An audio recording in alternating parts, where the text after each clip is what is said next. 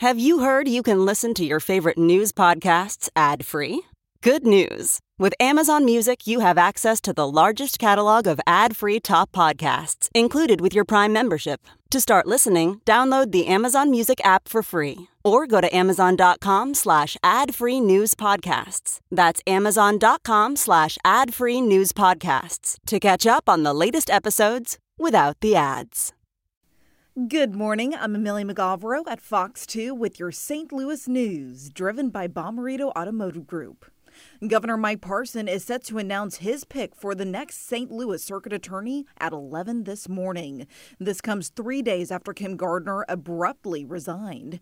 According to our partners at the St. Louis Post-Dispatch, several names have been circulating as possible replacements. That includes St. Louis Circuit judges Paula Bryant and Michael Noble.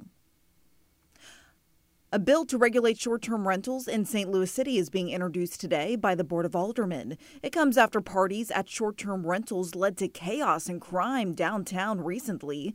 St. Louis City has no current regulations in place on short-term rentals. The proposal could require rental operators to obtain permits and business licenses and provide a contract for persons of each short-term rental.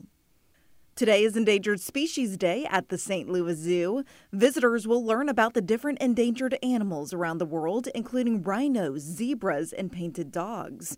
Zoo experts will also explain how the zoo is working to save hundreds of species, both here and around the world.